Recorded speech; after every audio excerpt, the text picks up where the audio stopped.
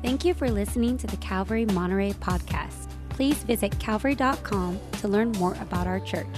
And visit nateholdridge.com for additional Bible teaching from our lead pastor, Nate Holdridge. Teaching today is our lead pastor, Nate Holdridge. Today, for our scripture reading of Nehemiah chapter 5, I want to invite to the stage Vanessa Estrada. So if you'd welcome Vanessa today.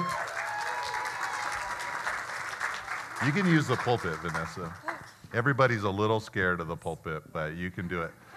Vanessa, I feel like I'm saying this every week. She's another one of my favorite people. Vanessa graduated from our women's, the Bridge Women's Home 3 years ago, and now she's just amazing. She's got a great story. I actually asked her this week if I could interview her for the Jesus Famous podcast in the future. So at some point we'll sit down and she'll tell her story to you as the church. But today, right now, she's serving as she is a house manager for the women's home, and God is just doing great things through her life. So thanks for reading today, Jessica. Nehemiah chapter 5. Nehemiah chapter 5. Now there arose a great outcry of the people and of their wives against their Jewish brothers. For there were those who said, "With our sons and our daughters we are many, so let us get grain that we may eat and keep alive." There were also those who said, "We are mortgaging our fields, our vineyards, and our houses to get grain because of the famine." And there were those who said, "We have borrowed money for the king's tax on our fields and our vineyards. Now our flesh is as the flesh of our brothers, and our children are as their children. Yet we are forcing our sons and daughters to be slaves, and some of our daughters have already been enslaved, but it is not in our power to help it, for other men have our fields and our vineyards." I was very angry when I heard their outcry and these words. I took counsel with myself, and I brought charges against the nobles and the officials. I said to them, "You are exacting interest, each from his brother." And I held a great assembly against them and said to them, "We, as far as we are able, have bought back our Jewish brothers who have been sold to the nations, but you even sell your brothers that they may be sold to us." They were silent and could not find a word to say. So I said, "The thing that you are doing is not good. Ought you not to walk in the fear of our God to prevent the taunts of the nations, our enemies? Moreover, I and my brothers and my servants are lending them money and grain. Let us abandon this exacting of interest. Return to them this very day their fields, their vineyards and olive orchards, and their houses, and the percentage of money, grain, wine, and oil that you have been exacting from them." Then they said, "We will restore these and require nothing from them. We will do as you say." And I called the priests, and I made them swear to do as they had promised. I also shook out the fold of my garment and said, "So may God shake out every man from his house and from his labor who does not keep his promise. So may he be shaken out and emptied." And all the assembly said, "Amen," and praised the Lord. And the people did as they had promised. Moreover, from the time that I was appointed to be their governor in the land of Judah, from the 20th year to the 32nd year of Artaxerxes the king, 12 years, neither I nor my brothers ate the food allowance of the governor. The former governors who were before me laid heavy burdens on the people and took from them their daily ration, 40 shekels of silver. Even their servants lorded it over the people, but I did not do so because of the fear of God. I also persevered in the work on this wall, and we acquired no land, and all my servants were gathered there for the work. Moreover, there were at my table 150 men, Jews and officials, besides those who came to us from the nations that were around us. Now what was prepared at my expense for each day was 1 ox and 6 choice sheep and birds, and every 10 days all kinds of wine in abundance. Yet for all this I did not demand the food allowance of the governor, because the service was too heavy on this people. Remember for my good, O my God, all that I have done for this people. Cool. Thank you. Father, we want to pray for Vanessa today, the very prayer that Nehemiah prayed for himself, that you would remember, Lord, the good that she does in serving, Lord, so many people here in this church and in this community. And we pray, Lord, that you'd bless her life, that you'd lead her, that you'd guide her. And just as you gave to Nehemiah protection and provision and permission for the work, we pray that you'd give her all three things, Lord, in the ministry that you've laid on her heart to accomplish here on earth. Lord, thank you for your word today here in Nehemiah chapter 5. Thank you for your gentle correction when we need it. And we pray, Lord, that we be a people who, like Nehemiah's generation, we're receptive when your correcting voice comes into our lives. We thank you, Lord, in Jesus' name. Amen. Thank you, Vanessa. Well, that's what I want to talk to you about today. The correcting hand or voice of God. You know, we've been talking about renewal here in our study of Nehemiah because that's what God was doing. God was renewing the people of Israel. He was taking them from shambles into vitality and life. He was taking them from decay into flourishing. He was taking them from being negligent concerning the worship of God into being fired up and passionate for the things of God. He was taking them from prayerlessness and a lack of sacrifice for God, and he was bringing them into praise and worship and sacrifice unto the Lord. But here today in Nehemiah chapter 5, a vital and important development unfolds for the people of Israel. They, like us, so often got off track. There was sin in the camp. There was an issue that needed to be dealt with, and this issue jeopardized the entire work of God. You see, God was not concerned with rebuilding a city just to have a people in it who were in disrepair. God was not concerned with having walls that were refreshed and renewed and gates that were fully functioning if the people inside of those gates and inside of those walls were living in disrepair, were terrible people, so to speak. And so God was faithful to correct this generation about an issue that arose in some of their lives.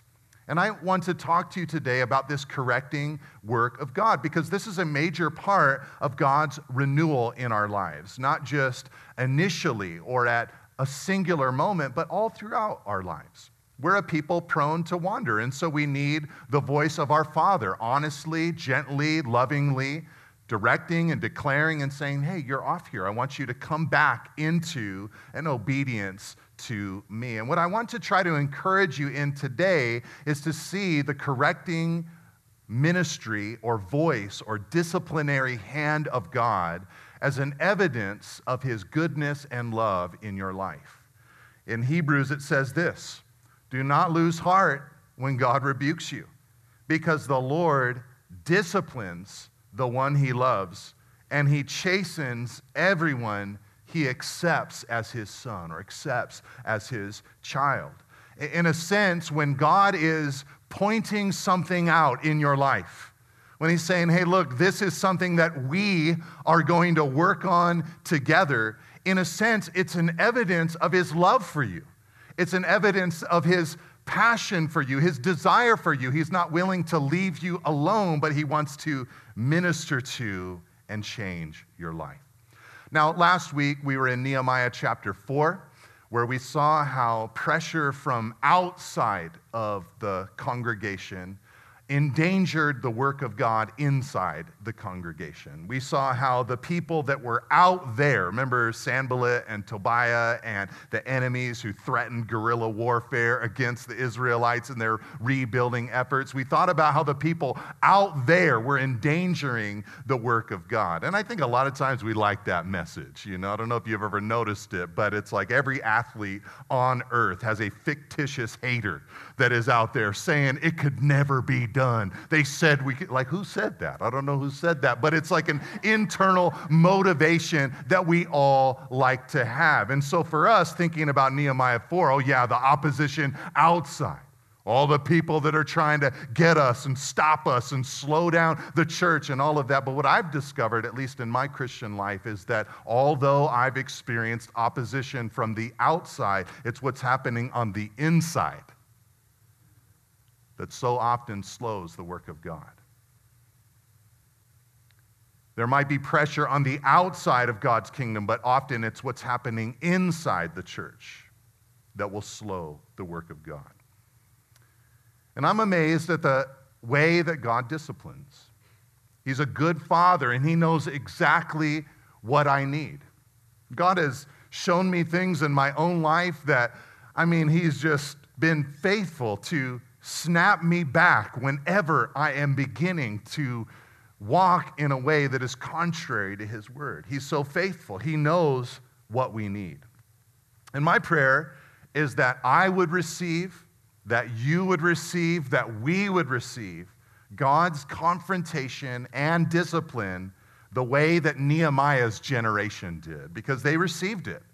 And I hope to show you that this corrective work is something that should be cherished and even pursued in the Christian life. So today I want to think about the way that God confronted them first. And then secondly, I want to think about how they responded to the confrontation. What were the things that they began to believe that helped them respond so well to Nehemiah's confrontation? And number three, I want to think about the environment that God's confrontation is meant to produce. What does God want to have happen in our midst? Okay, but before really thinking about those three things, we should think about the problem that Nehemiah unearthed, or the problem that God saw in this passage. It was a different time, a different era with different rules and laws and all of that than we have in our modern era. So what was the issue in their time? Well, there were four of them to just kind of simplify it for us today. The first one is found in verse 2 and 3.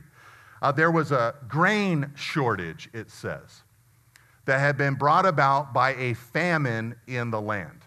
All right, they didn't have modern technology that we have, and so their farming was very dependent on the weather. And so if it rained, then they would get grain. So if there was a drought, then there would be a famine, and they were beginning to experience that famine. It had not rained for some time. But that problem was compounded by people making a decision as a way to try to get money to buy the grain that did exist, since they couldn't grow it. They decided to mortgage their properties. And so they mortgaged their fields and their vineyards and their houses, it says in verse 3. But then the problem got even more severe, because there was a tax that King Artaxerxes had placed on the land, and a lot of people, they didn't even have money to pay that tax, and so they began borrowing at high interest rates money from those who were wealthy in order to afford the tax that they needed to pay. And then things got the worst when many in Israel at that time took their last and final resource. They'd mortgaged their land, they'd borrowed money. They couldn't do those things anymore, and so some of them took their final resource, their own children, and they put them into indentured servitude for a period of time in order to pay off their debts, to make ends meet. This was a grave situation. Nehemiah thought of it as catastrophic. But the worst part of these four elements is that it was other Israelites who were taking advantage of the situation. During this period, the poor got poorer, while the rich got richer, and the rich in Israel got richer. With their wealth, they were able to endure the famine. With their wealth, they began gobbling up properties. With their wealth, they lent money at high interest. And with their wealth, they even began taking on Israelite children as their own servants. Now, it's important to mention that God was not angered by the fact of their wealth. The Bible describes all different kinds of people when it comes to wealth and poverty. The Bible describes people who were wealthy and evil, but it also describes people who were wealthy and righteous. It describes people who were poor and righteous, but it also describes people who were poor and evil. So God is not concerned with the fact of their wealth, but he was very concerned with the way that these people were obtaining it in that era, along with their unwillingness during a state of emergency, rebuilding the walls, to be generous with others in the congregation. All right, all of this ended really well. I'm making it sound really bad, but it ended well. They got the project kick-started again. They repented. They got back on track. So let's think first about the way that God confronted them. Okay, it was through Nehemiah. You guys noticed that? And what did Nehemiah do when he heard the problem in Israel at that time. Look at verse 6. I love this line. It says, I was very angry when I heard, the people's complaints and situations. There was an anger inside of Nehemiah, but Nehemiah knew what to do with his anger. Don't you love what he did in verse 7? He says, so I took counsel with myself. Sometimes we have to do that, don't we? Man, this bothers me so much. I got no one to talk to. I've got no one to lean on. I've got no one to work this out with. It's time for me to have a little powwow with myself. Like, all right, Nehemiah, I know what you want to do, bro, but don't do it. Calm down, think about this, pray about it. You want to respond well. And eventually, after taking counsel with himself, Nehemiah brought charges against the nobles. And then he called this big assembly of people all together. This was a public issue, and so he dealt with it publicly. And in verse 9, he said to them, bottom line, he said, the thing that you are doing is not good. He just lays it out there, doesn't sugarcoat it. And then he showed them what it would look like if they began to walk in the fear of the Lord again. They would stop taking advantage of their Israelite family and instead be generous to them. This is not a time for them to flaunt their wealth or even build their wealth, but a time for them to think of others. So what can we learn from the way that God confronted them?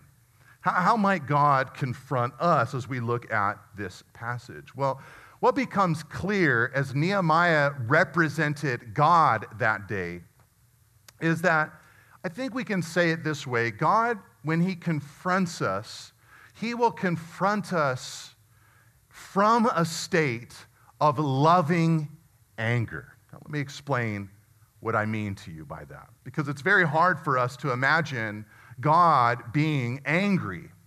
But the Bible says in places like Ephesians 4 or Psalm 37, verse 8, that we as human beings should be angry without sin. There are things that do enrage us in this life, injustices, unrighteous events, catastrophes that should cause a stirring up within, yet without the attachment of sin. This is often where we fail when we grow angry. But God is the best model of sin-free anger. When God sees someone that is hurt by another person, he is angry because he loves the person who is being hurt, and he loves the person that is doing the hurting. He sees what is happening to their own soul as they commit this crime. In the classic passage in Exodus chapter 34, you might remember the episode where Moses, he wanted to see God so badly. He's like, God, let me see you.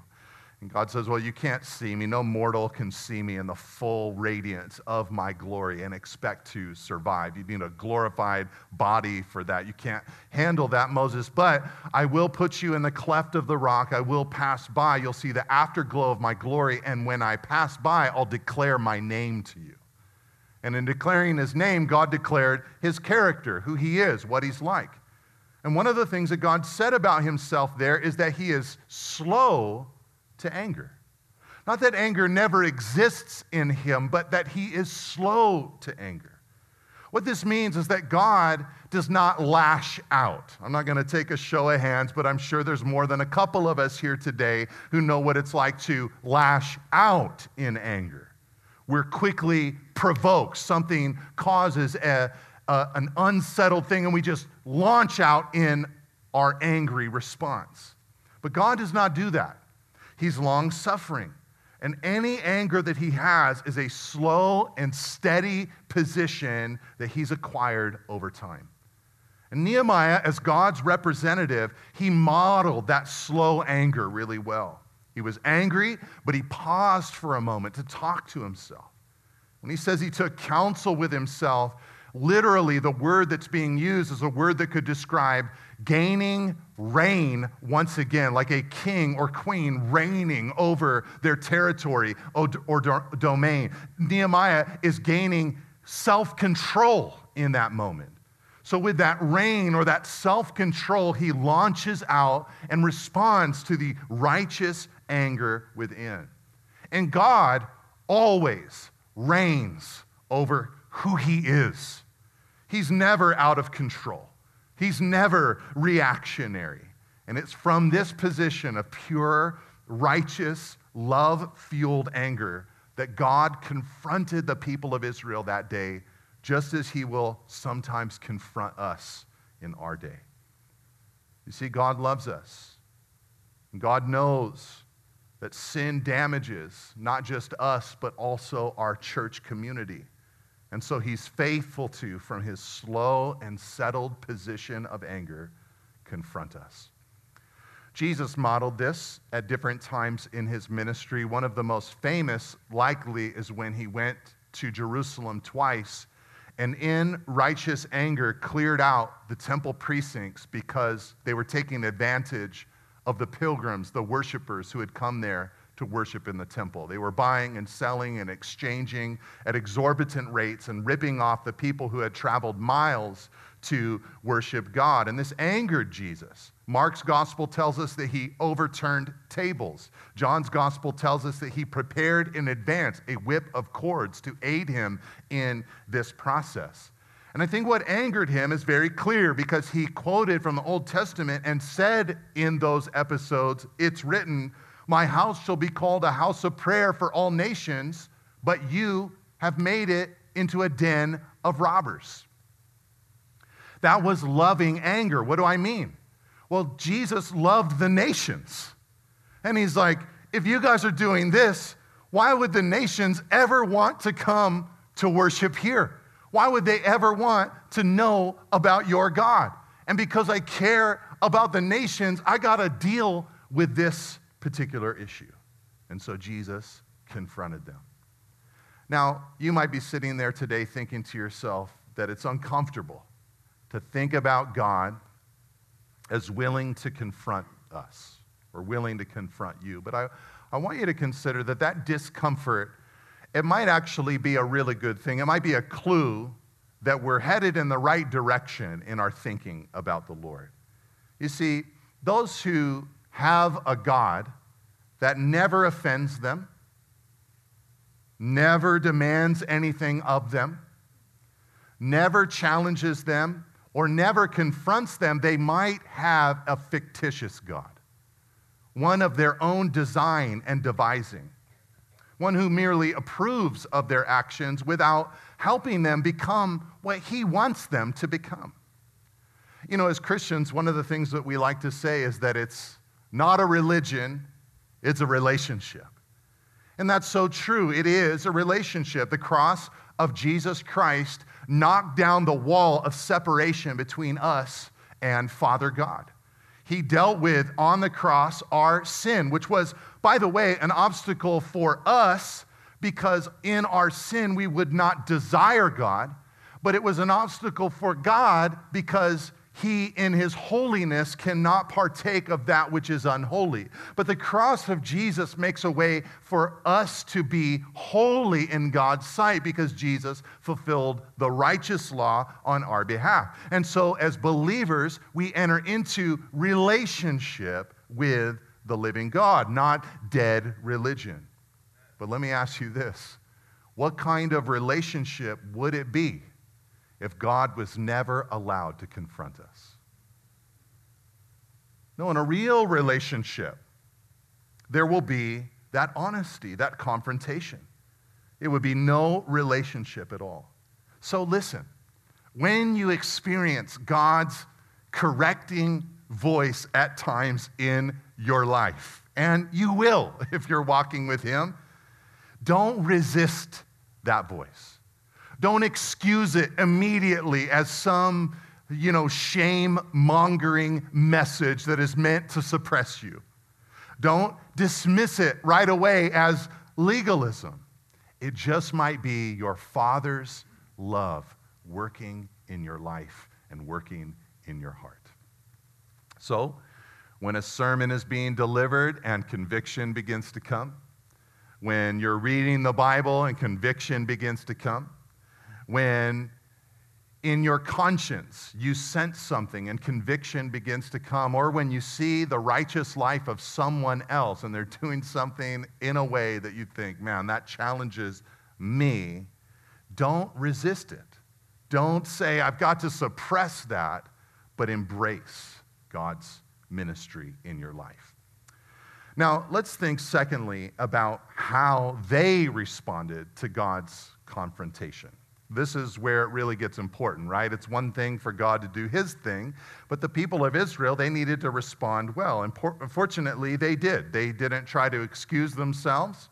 They received God's rebuke, and they praised God. And in verse 13, it says they did as they promised. They made all these promises, and then, lo and behold, they did what they promised. This is like not normal in the Old Testament. Usually they'd make a promise and then they would not do what they promised to do. But here, they make a promise and they do the thing that they promised. It's a beautiful thing. And here's the cool thing. By God's amazing grace, they just get right back on track and they start rebuilding that wall again. God wasn't like, hey, you're done. No, he confronted it, dealt with it, showed them a way out. They took the way out, and then the building continued on. But what were some of the particulars of how they responded? Well, one of the first things I want you to see in the way they responded is that they came to this realization that they were part of a community and that their sin, what they were doing, it affected everybody else. And Nehemiah's way of accomplishing this was it was brilliant, calling an assembly. So he's got all these people that have been sinned against in the presence of the people who have sinned against them. And Nehemiah calls this assembly, one of his favorite words in his message and in this chapter is the word brothers. It's like his way of saying, you're hurting your family with these actions. And as they were there, they could draw a direct line between what they were doing, the ones who were guilty, and the way it impacted others in the congregation. You see, there were some there who, though they probably wanted to rebuild the wall, were dreaming of rebuilding the wall, would like to have been about God's kingdom, they couldn't because they had to figure out how to get enough grain to survive another day. They were having hard conversations at home about should we send our child into indentured servitude to help make ends meet. And in the assembly, those who were sinning saw the effect of their sin on the entire congregation. This is beautiful because I think a major step is taken in the Christian life when a person begins to realize that their Christianity is not just an exclusively private relationship with the living God, but a communal relationship with the living God. That my life impacts your life, and your life impacts my life. That my spiritual vitality or your spiritual vitality affect the entirety of the group or the congregation. This was a family affair, and these people, through Nehemiah's tactics, began to realize how their lives made an impact on others. But the other thing that happened is that they began, through Nehemiah's coaching, to return to the fear of God. Look at verse 9. Nehemiah said, the thing you're doing is not good. Ought you not walk in the fear of God? Now, this is an interesting phrase for us, the fear of God. It's sometimes hard for us to understand because when we think about fear, we think about paranoia or apprehension. We think maybe about someone who has been hurt or abused, and they're trying to survive the attacks or the torment of their abuser. They'd be living in fear, apprehension, worry, concern, or terror. But when the Bible speaks about the fear of the Lord, what it's speaking about is an awe, a respect, or a reverence for God that is beyond any awe, respect, or reverence we would give to any human being on earth. And this is a huge key to life. Psalms 111, verse 10 says it this way, the fear of the Lord is the beginning of wisdom. The fear of the Lord is the beginning of wisdom. What that means is that when you build your life off of reverence, awe, and respect for God, what will follow are wise results. You'll make wise decisions. And conversely, the opposite is true. A careless disregard of God, a lack of respect and reverence and fear of God will ultimately and inevitably submerge you into a life of folly. But why did they need to return to the fear of the Lord? Well, think about it. You had all of these nobles and officials who were in positions of power and authority. Without the fear of the Lord, why would they stop doing what they were doing? And without the fear of the Lord, who could stop them from doing what they were doing? They were in the positions of authority and power. But with the fear of the Lord, they would realize, man, I'm not at the top of the food chain. I'm responding to a God who is above me. This is beautiful. This is actually one of the major reasons why Christian lives should look different from society and culture. We have a reason for doing good works. It's because our lives are lived under the authority of God. You see, if we were honest, the evolutionary way, the survival of the fittest, the life that would make sense under that paradigm is that we should abuse and fight our way to safety and security. We should take advantage of other people because it's about me and my survival and not about them. But under the fear of God, a believer recognizes, man, I've got to respond to him. I'm going to give an account for my life. He's watching, and I want to please him. But the last thing I want you to see about the way that they responded is that they began to believe that they needed to represent God really well. And look at verse 9. Nehemiah said, the thing you're doing is not good. Ought you not walk in the fear of our God to prevent the taunts of the nations of our enemies? You see, what Nehemiah knew is what Jesus knew when he went to the Temple Mount and did all that correcting, that the mistreatment of the congregation would bring the ridicule of the nations. Why would the nations come to worship God in Jerusalem's temple if they saw that God's people treated each other horribly? How would God's reputation escape undamaged if his people lived this way?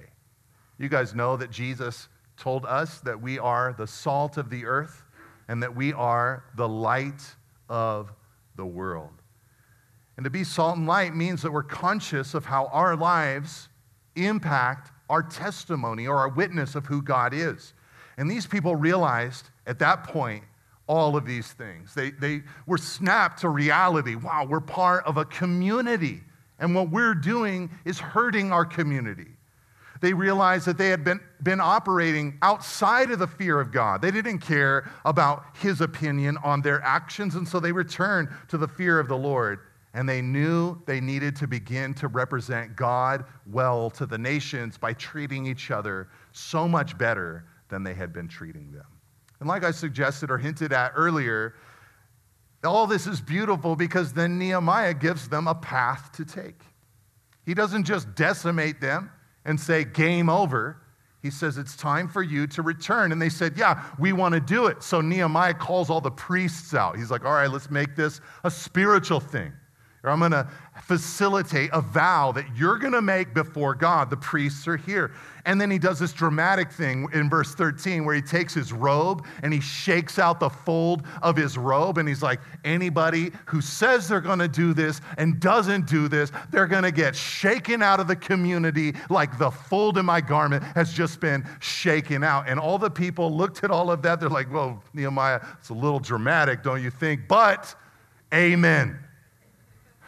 We receive it. And they praised the Lord. They took the path that God gave to them. This is God's way. He provides a path to renewal. He does more than point out wrongdoing. He shows us the way back into his obedience and blessing. This is the way of God. You know, the Bible says in Romans 8, verse 1, some of you might have had this verse rattling around your head this morning as I've been talking about God's confronting ministry in our lives. It says in Romans 8, verse 1, that there is therefore now no condemnation for those who are in Christ Jesus. If you're under the gospel, there is no condemnation for those who are in Christ Jesus. But condemnation is very different than the conviction of the Holy Spirit. Condemnation is vague.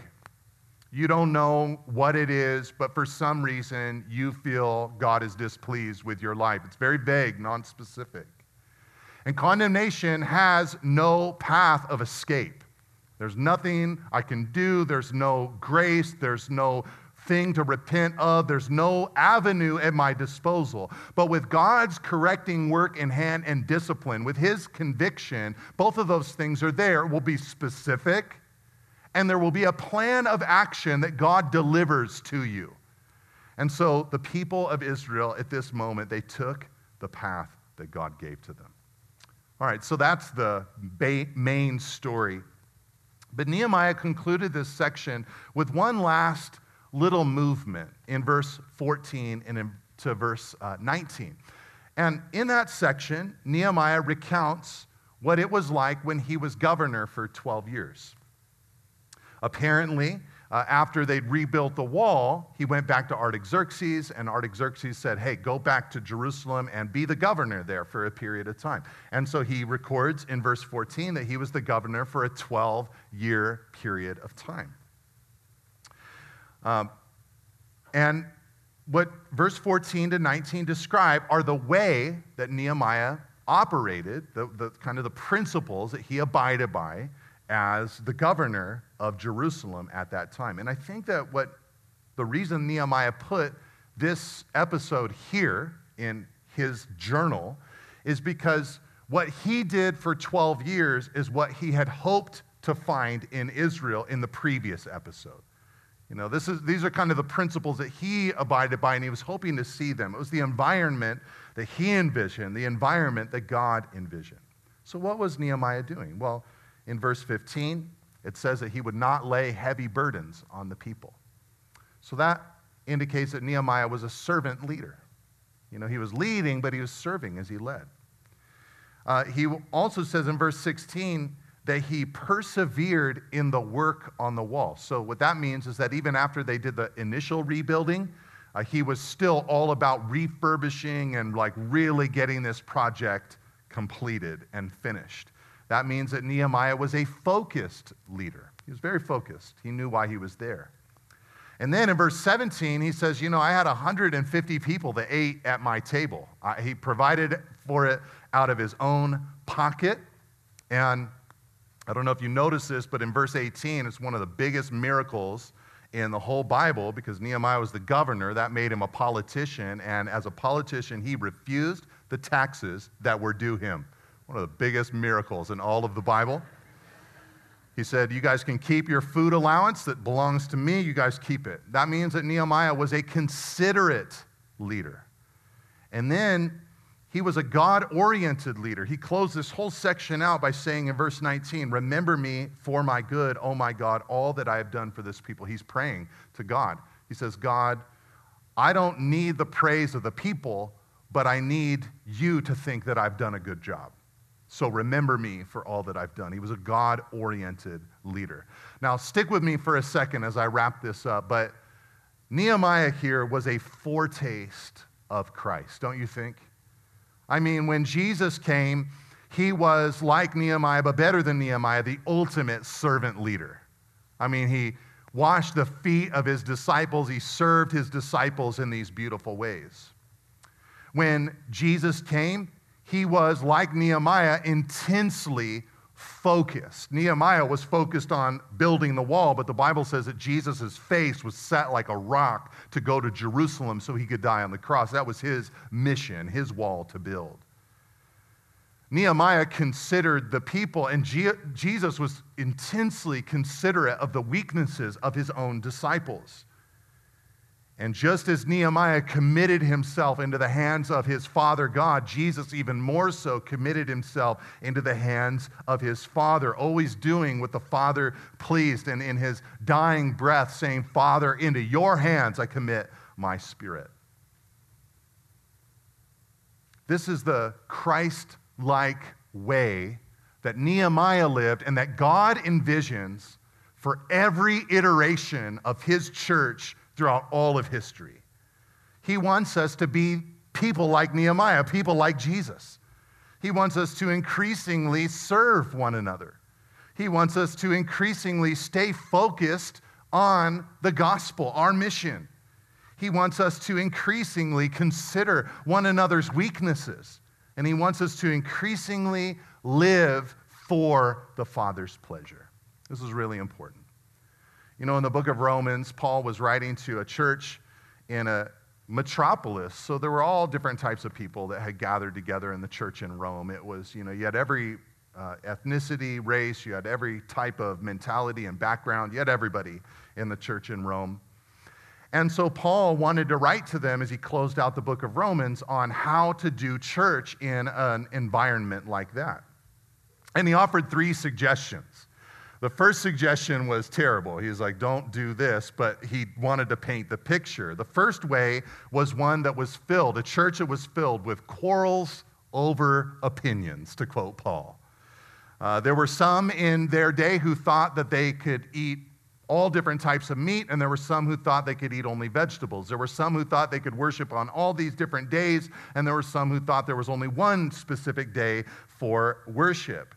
And these arguments that they began having led to a judgmental spirit that led some, Paul says, to despise others in the congregation.